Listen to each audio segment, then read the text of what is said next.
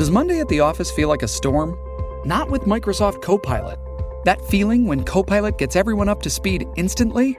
It's sunny again. When Copilot simplifies complex data so your teams can act, that sun's shining on a beach. And when Copilot uncovers hidden insights, you're on that beach with your people, and you find buried treasure. That's Microsoft Copilot. Learn more at Microsoft.com/AI for all. This episode is brought to you by Shopify. Do you have a point of sale system you can trust, or is it a real POS? You need Shopify for retail. From accepting payments to managing inventory, Shopify POS has everything you need to sell in person. Go to shopify.com/system, all lowercase, to take your retail business to the next level today. That's shopify.com/system.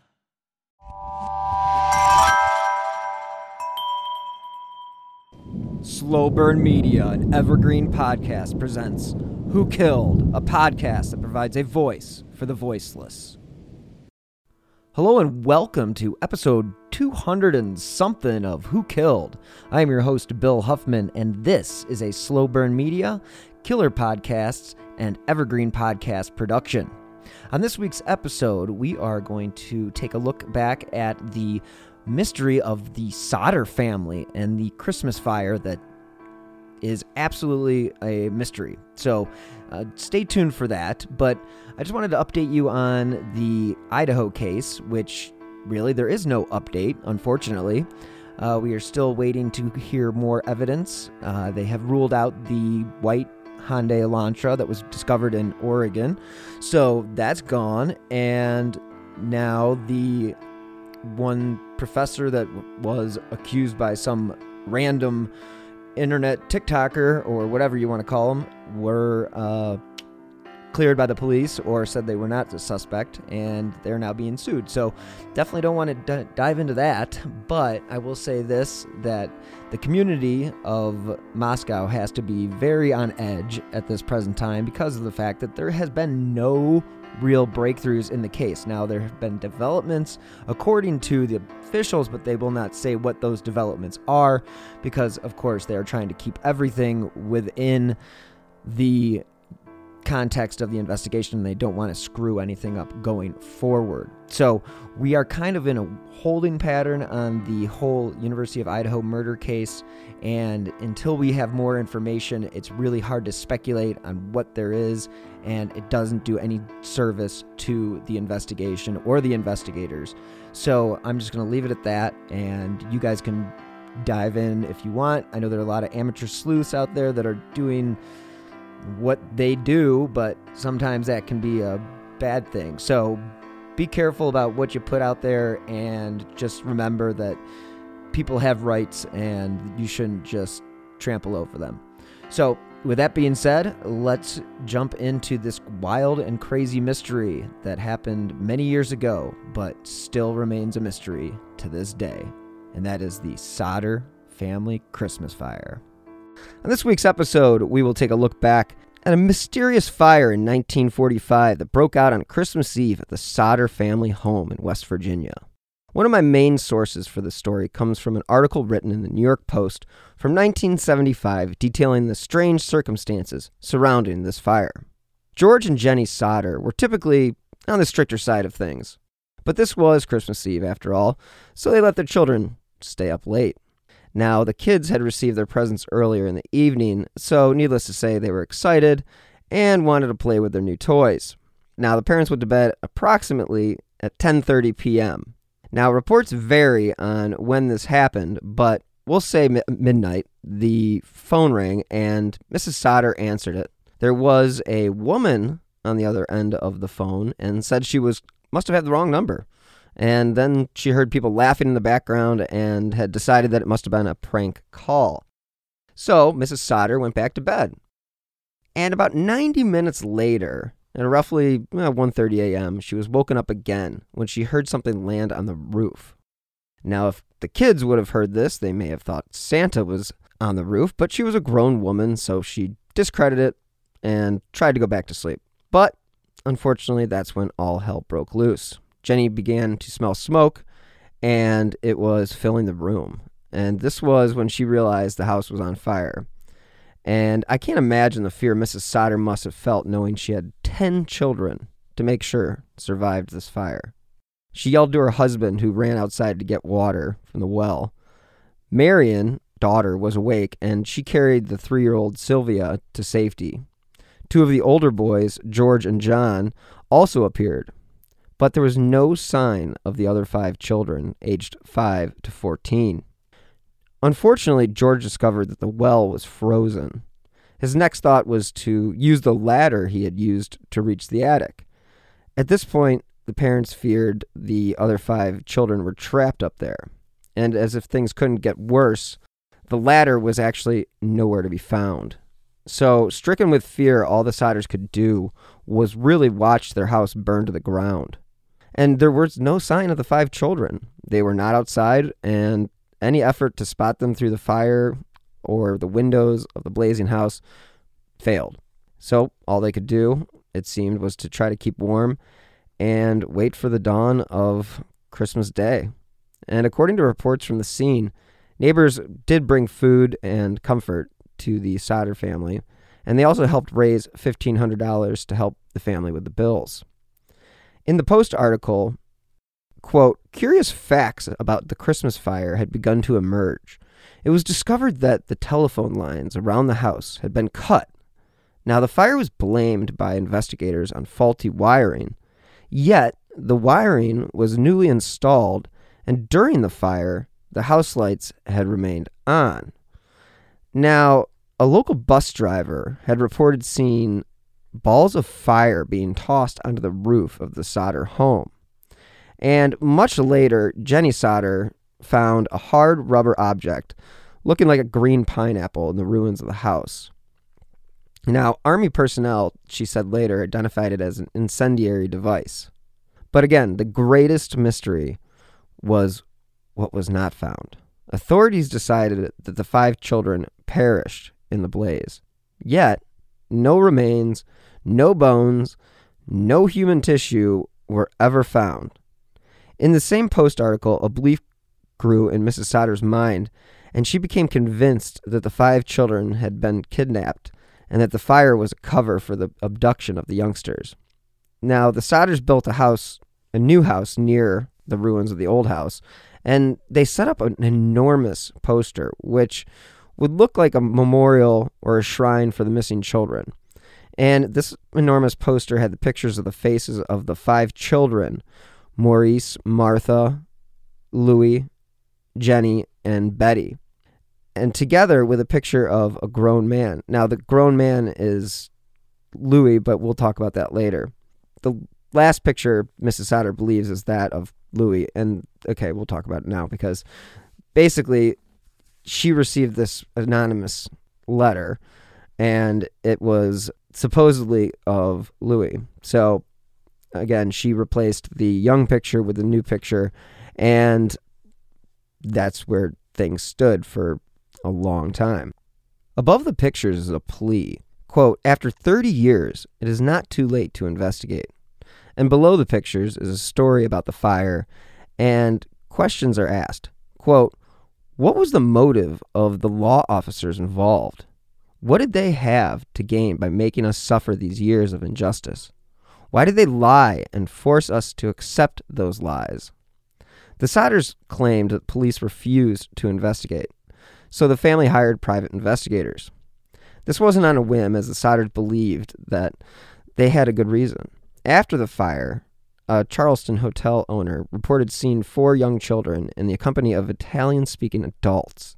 A motel operator halfway between Fayetteville and Charleston also reported seeing the youngsters. Now, you're probably assuming at this point the bodies must have been turned to ash, but the Sodders spoke to cremation companies, which said that even if the bodies are exposed to a temperature of 2,000 degrees for 2 hours, bones remain intact. And on December 26, 1945, the Associated Press went with the story and reported that the 5 children had died in the fire. They go on to say 5 of the 10 children of Mr. and Mrs. George Sodder were burned to death today when a Christmas Day fire destroyed their 2-story frame home 2 miles north of Fayetteville, State Trooper F.E. Springer reported. The victims, ranging in age from 6 to 15, were trapped on the top floor of their home, and despite the frantic effort of their parents and other brothers and sisters to rescue them, again, this is what the Associated Press reported. And Springer identified the dead children as Maurice, Martha, Lee, Louie, Jenny, and Betty. Now, 4 other children and the parents had fled to safety in basically in their night clothing. And I would assume that is referring to their pajamas. And another son that they had was actually in the Army, I believe, and he was serving, I believe, in the Pacific. And again, according to an article from the NPR, National Public Radio, another unusual event occurred during the fire, and that was when neighbors reached Chief F.J. Morris at the Fayetteville Fire Department a little after 1 a.m.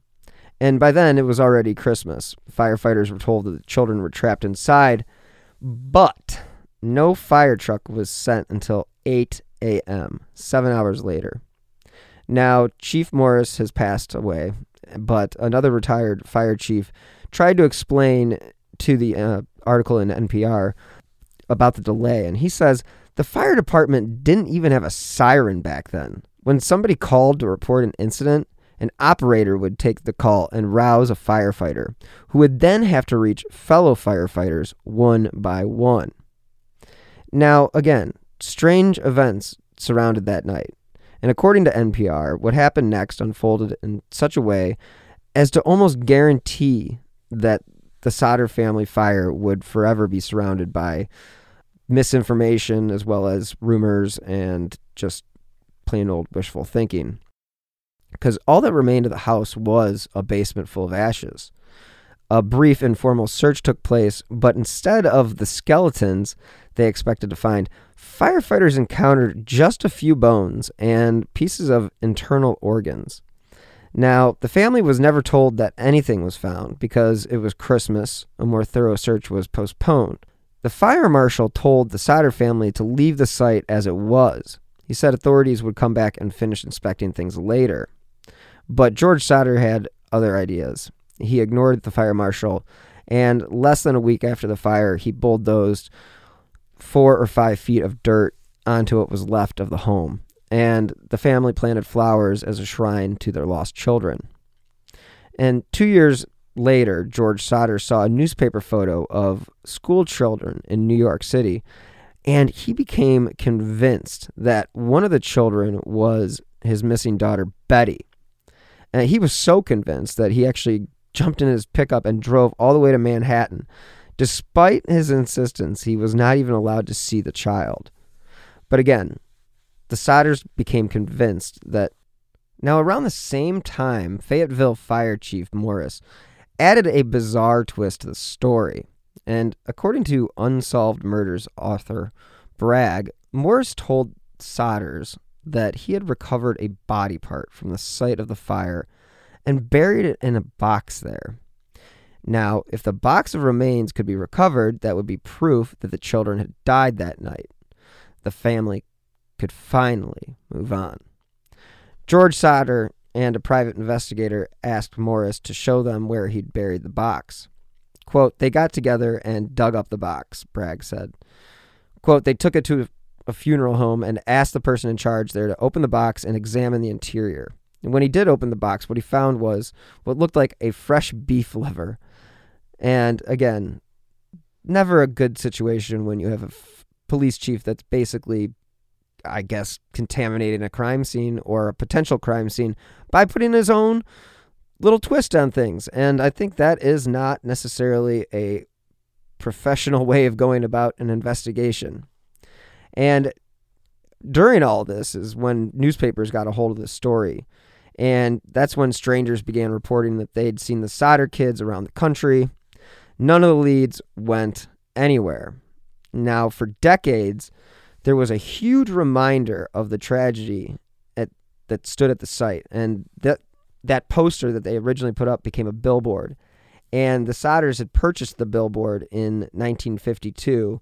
And as I mentioned before, it featured black and white photographs of each of the missing children and an account of the fire. It also offered a $5,000 reward for information leading to the recovery of any or all of their children. Now, for years, people would pull over and walk up to the billboard. Quote, when you walked up to that sign, you were looking right into the faces of the children, he says. The billboard actually fed new rumors. One of the rumors was that the children had been sold to an orphanage. The other was that they were taken to Italy. Some even suggested the mafia had somehow been involved. Despite no solid leads, the Sodder family held on to hope. And during the fire, no one had seen the children at the windows crying for help. And again, that's not unusual, though, according to West Virginia State Fire Marshal Sterling Lewis. He says that when young children feel heat and smell smoke, they're likely to hide. Quote, we find them under beds, we find them in closets, we find them crawled up in the bathtubs, Lewis says. Now, for the rest of his life, George Sodder traveled the country tracking down rumors of his missing kids. He died in 1969. His wife, Jenny, 20 years later. And after her death, the billboard did come down. Now, the youngest child who survived the fire, Sylvia Sodder Praxton, was not interested in being recorded for NPR's story. But what she did want was to fulfill her parents' wish to keep the story alive. So every Christmas, the people of Fayetteville go over what happened that night, repeating the same reasons for believing their version of the story. But without physical evidence, they cannot say for sure. But fire professionals are convinced that the blaze took place in 1945 and probably cost the Sodder children their lives. But for some reason, the children died 60 years ago, and again, there was no bones, no bodies. This is unusual, unfortunately, and a mystery because, you know, for the family and many of the neighbors who grew up looking at the Sodder children and who firmly believe the children are still out there, this is a mystery that they're basically left hoping every Christmas that they'll come home. And again, the 5 children were sleeping in the second story, and all efforts to reach them were in vain. And witnesses even said that later testified they did not see any of the 5 children. And again, they didn't hear any screams. The fire chief and others searched the debris, but found no evidence of bones or burned flesh.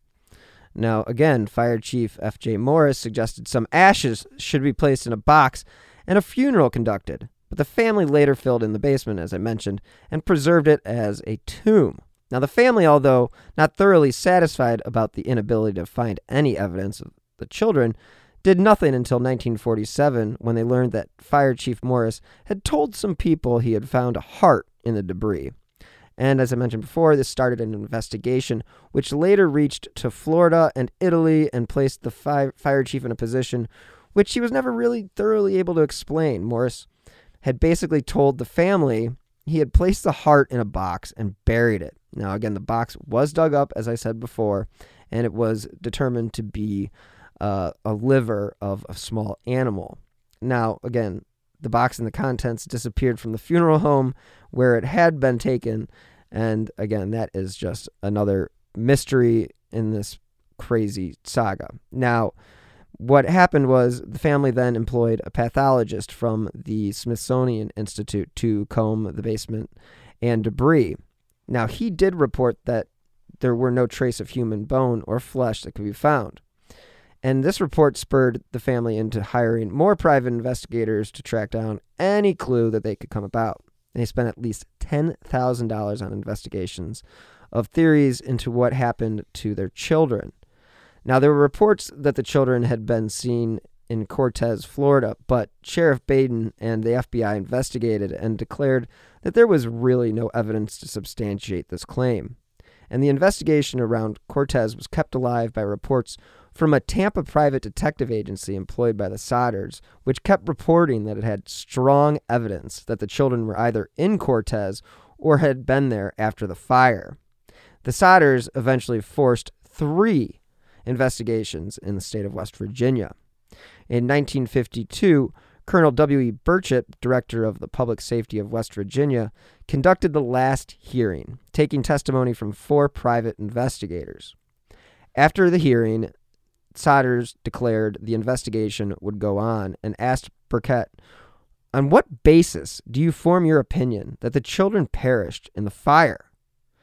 And no one could give an answer. Investigators for the state and FBI have never been able to produce the slightest bit of evidence that the children actually died in the fire. The investigators were left to answer a question that had no answer. They couldn't find a reason why anyone would want to kidnap the children, and it also seems impossible that they could have run out of the house without waking other family members. And again, this was a small home, and 10 children, somebody would have woken up. Now, George Sodder was a contractor and a strip miner, and he was able to provide enough money for a family of 10. And again, they certainly weren't rich, but they didn't have any insurance on their children, so there really wasn't any reason there for them to commit any crimes. And the family did not appear to have any enemies which would either attempt to kidnap the children or burn down the house. Now, the assistant fire marshal for the state wrote in a report that it was impossible to determine the actual origin of the fire, despite before being blamed on electrical issues. And again, no motive or evidence of arson has been found, and no outstanding hazard is known which might have resulted in the accidental fire, and that's what the fire marshal wrote. And then the fire marshal also took the private investigators to task for hampering the investigation and accused them of stripping the Sodder family of money based on false leads.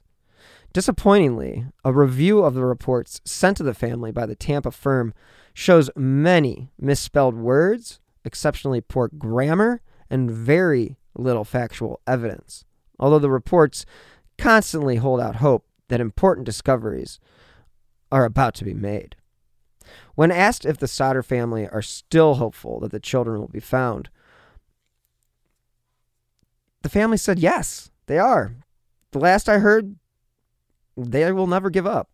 And in a Daily News article from October 17th in 1976, they covered the case again. And according to the Daily News, in 1976, one of Mrs. Sodder's remaining sons, John, believes that somewhere in the case is an Italian connection. Now, Mrs. Sodder had been born in Troy, Italy, coming to the U.S. in 1905 at the age of 2. Her husband, who died in 1969, was born in Sardinia. He changed his name from Sadu to Sodder after arriving in America.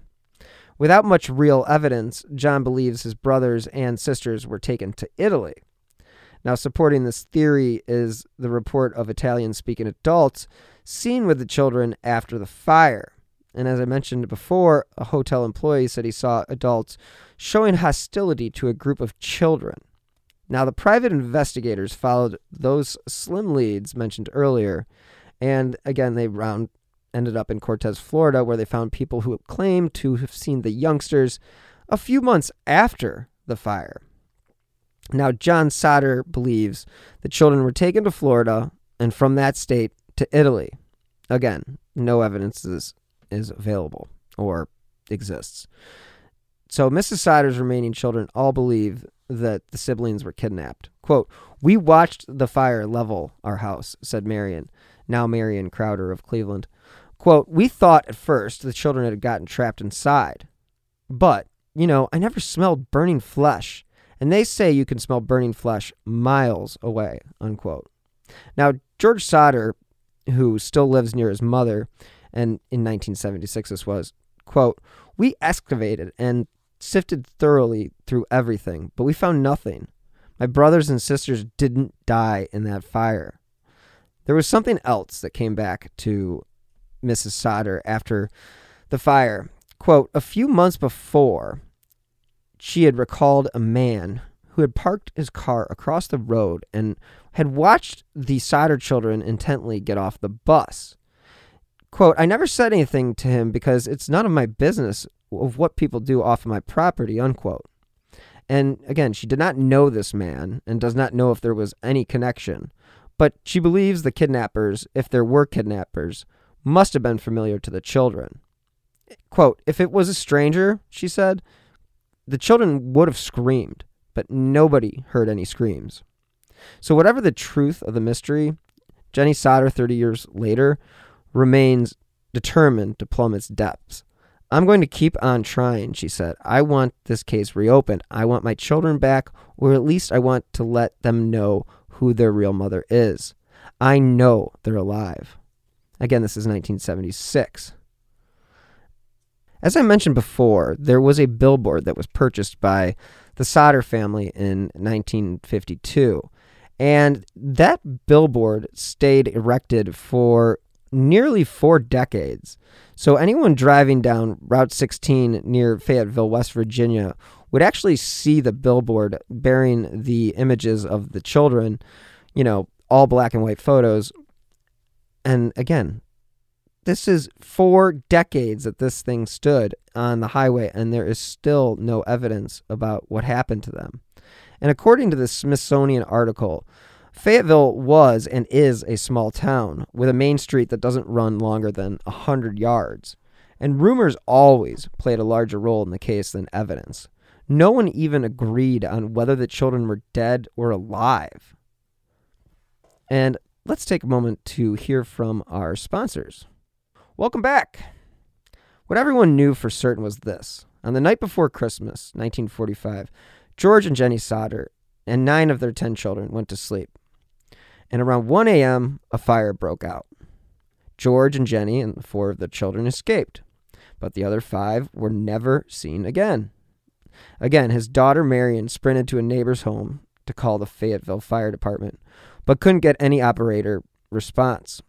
A neighbor who saw the blaze made a call from a nearby tavern, but again, no operator responded. But this neighbor then drove into town and tracked down the fire chief, F.J. Morris, who initiated Fayetteville's version of a fire alarm. As I mentioned before, a quote-unquote phone tree system, whereby one firefighter phoned another who phoned another. The fire department was only 2.5 miles away, but as I mentioned in the first part of this episode, the crew didn't arrive until 8 a.m., by which point the Sodder's home had been reduced to a smoking pile of rubble. Now, George and Jenny assumed that the 5 of their children were dead, as I mentioned before, but again, and that brief search on Christmas Day turned up no remains. Now, again, the chief of the fire department, Chief Morris, suggested that the blaze had been hot enough to completely cremate the bodies, and a state police inspector combed the rubble and made the controversial decision where he attributed the fire to faulty wiring. And then that's when the coroner issued 5 death certificates just before the new year, attributing the causes of death as fire or suffocation. Now, again, George Sodder was born Giorgio Sadu in Tula, Sardinia in 1895 and immigrated to the United States in 1908 when he was only 13. Now, he had an older brother who had accompanied him to Ellis Island, but he immediately returned to Italy, leaving George to fend for himself. Now, he did find work on the Pennsylvania railroads, carrying water and supplies to the laborers, and after a few years was able to move to Smithers, West Virginia. Smart and ambitious, he first worked as a driver and then launched his own trucking company, hauling dirt for construction and later freight and coal. And one day he walked into a local store called The Music Box and met the owner's daughter. And this was Jenny Cipriani, who had come over from Italy when she was 3. Now, again, this is how they met. And it's interesting that they're both Italian and the kids are convinced that this has some connection to the mafia or Italy or some wild conspiracy. So, I mean, you can see where they can spin these tales, but again, Occam's razor we're going to always fall back on, and that is the most likely conclusion is the conclusion. And again, I'm not one to argue with the Sodders, though, and so they actually had 10 children between 1923 and 1943. That is insane. And, they did settle in Fayetteville, West Virginia, which was an Appalachian town, which was small but active and had an Italian immigrant community. Now, the Sodders were said by one county magistrate, quote, one of the most respected middle-class families around, unquote. And this is all in the Smithsonian article about the Sodder family fire. And that was a great resource for this episode. And George held strong opinions about everything from business to current events and politics, but was, for some reason, reticent to talk about his youth. He never explained what happened back in Italy to make him want to leave. But again, America was kind of the hot place to be. So the Sodders, as I mentioned before, had planted flowers across the space where their house had stood and began to stitch together a series of odd moments leading up to the fire. And again, this is where that stranger who appeared at the home a few months earlier and back in the fall asking about hauling work, he meandered to the back of the house, pointed to 2 separate fuse boxes and said, quote, "This is going to cause a fire someday," unquote. Strange, George thought, especially since he had just had the wiring checked by the local power company, which pronounced it fine in working condition. And around the same time, another man tried to sell the family life insurance and became irate when George declined. Quote, "Your goddamn house is going to go up in smoke," he warned, and, quote, "your children are going to be destroyed. You are going to be paid for the dirty remarks you have been making about Mussolini," unquote. George was indeed outspoken about his dislike for the Italian dictator and definitely got into some heated arguments with other members of the Fayetteville Italian community. And again, this is all out of the Smithsonian article. And definitely Sodder did not take this man's threats seriously. Now, the older Sodder sons also recalled something peculiar just before Christmas.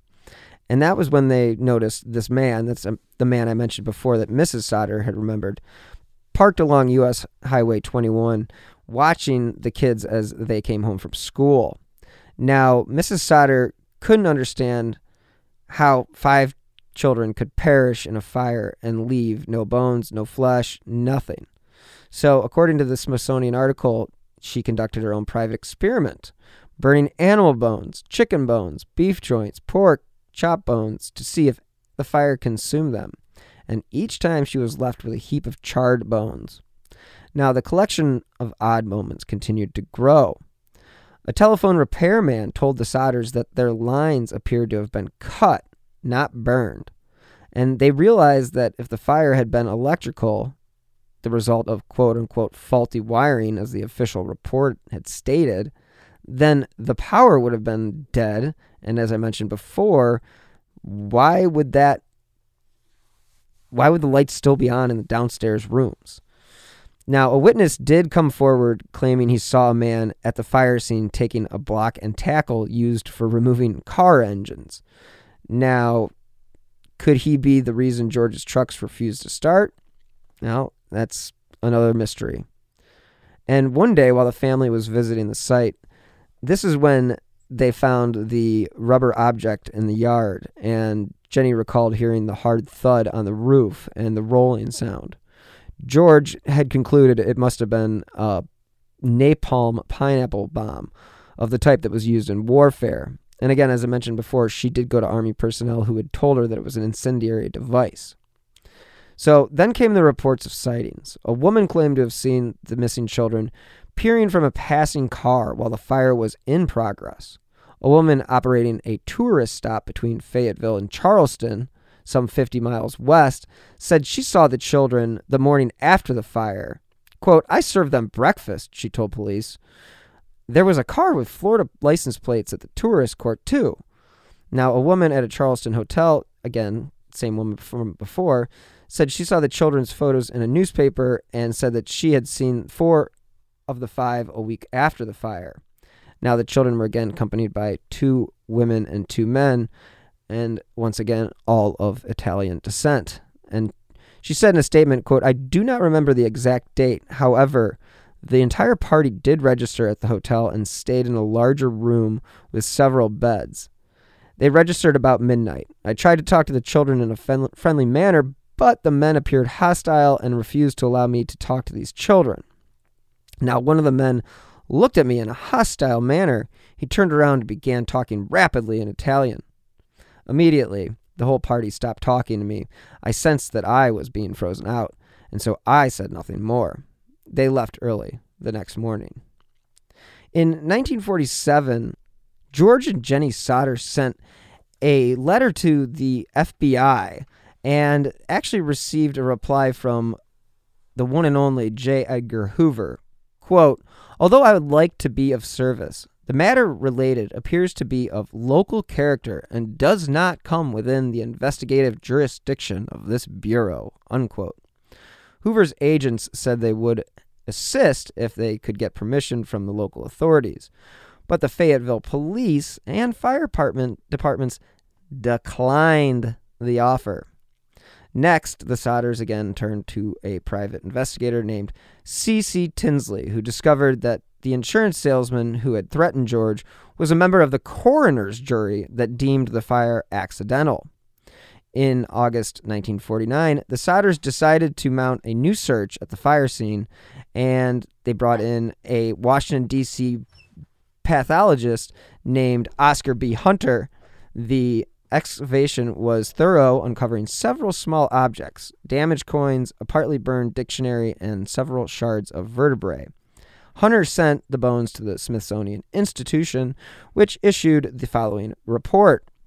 Quote, "The human bones consist of 4 lumbar vertebrae belonging to one individual.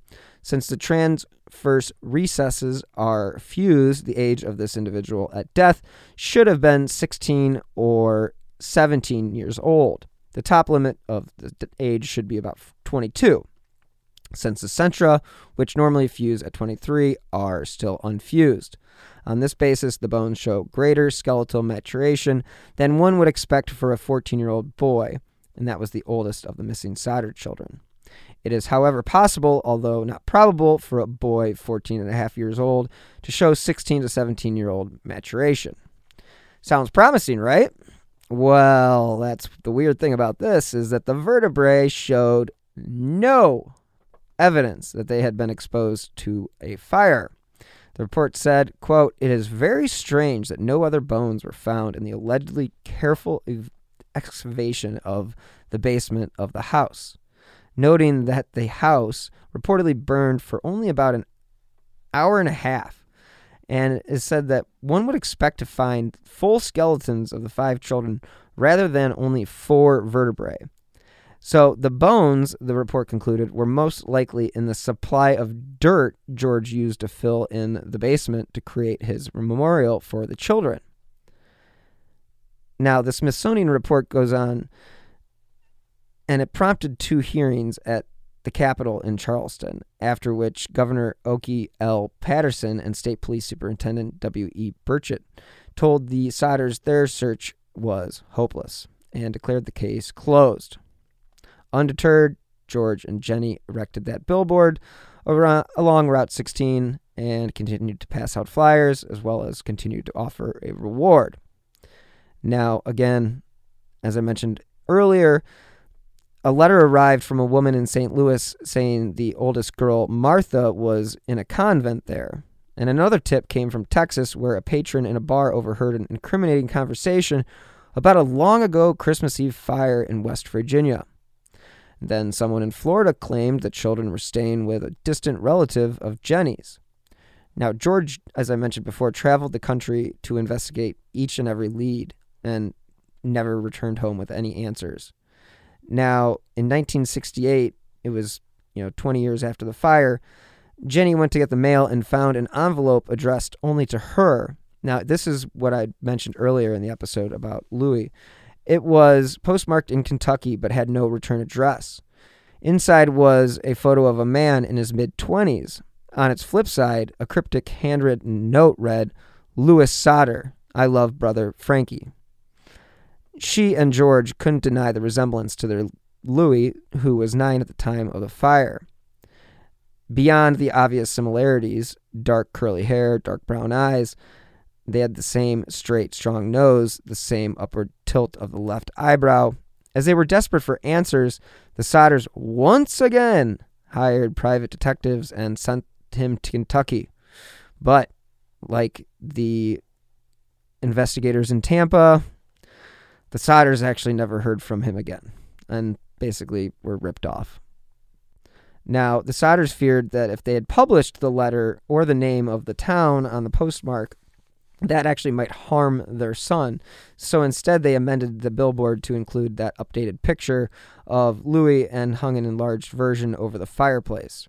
Quote, "Time is running out for us," George said in an interview, "but we only want to know if they did die in the fire. We want to be convinced. Otherwise, we want to know what happened to them."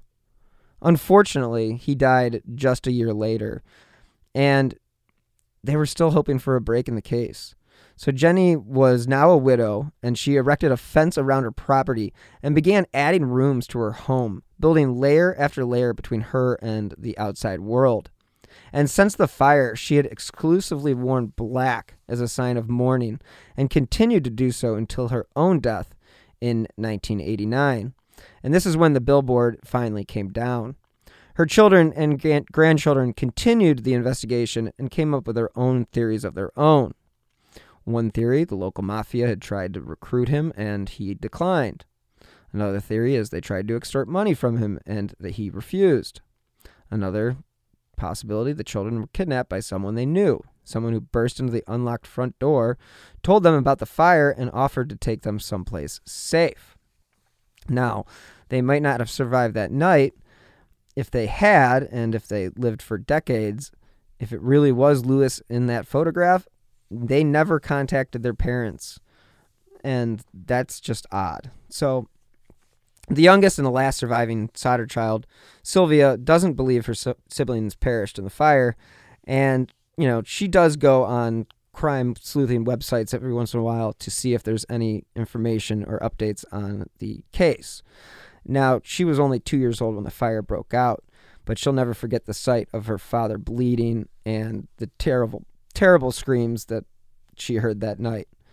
And again, the thing about this case that is so mysterious is the fact that it's not a murder. It's not a murder mystery. It's not a whodunit. It's a where the hell are these kids? And what happened on Christmas Eve in 1945 in Fayetteville, West Virginia? I mean, this is an absolute mystery. And the fact that these 5 kids were never, ever seen again and the sightings were never confirmed, I'm left to believe that they probably did die in the fire.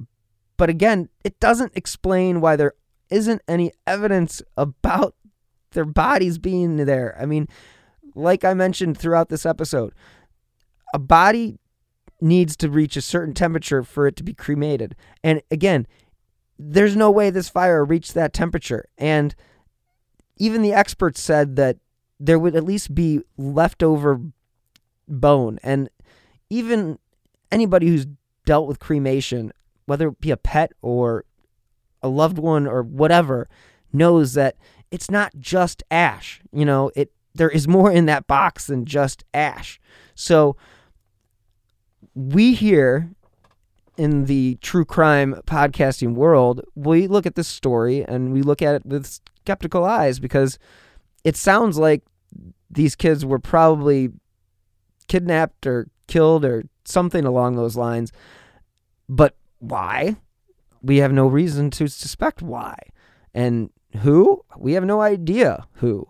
So on this Christmas Day, 2020, I wanted to leave you guys with a story that basically wasn't about all doom and gloom, but was more of a mysterious unknown. And again, where are the 5 Sodder children? Where are the 5 Sodder family children? I mean, that is the bottom line.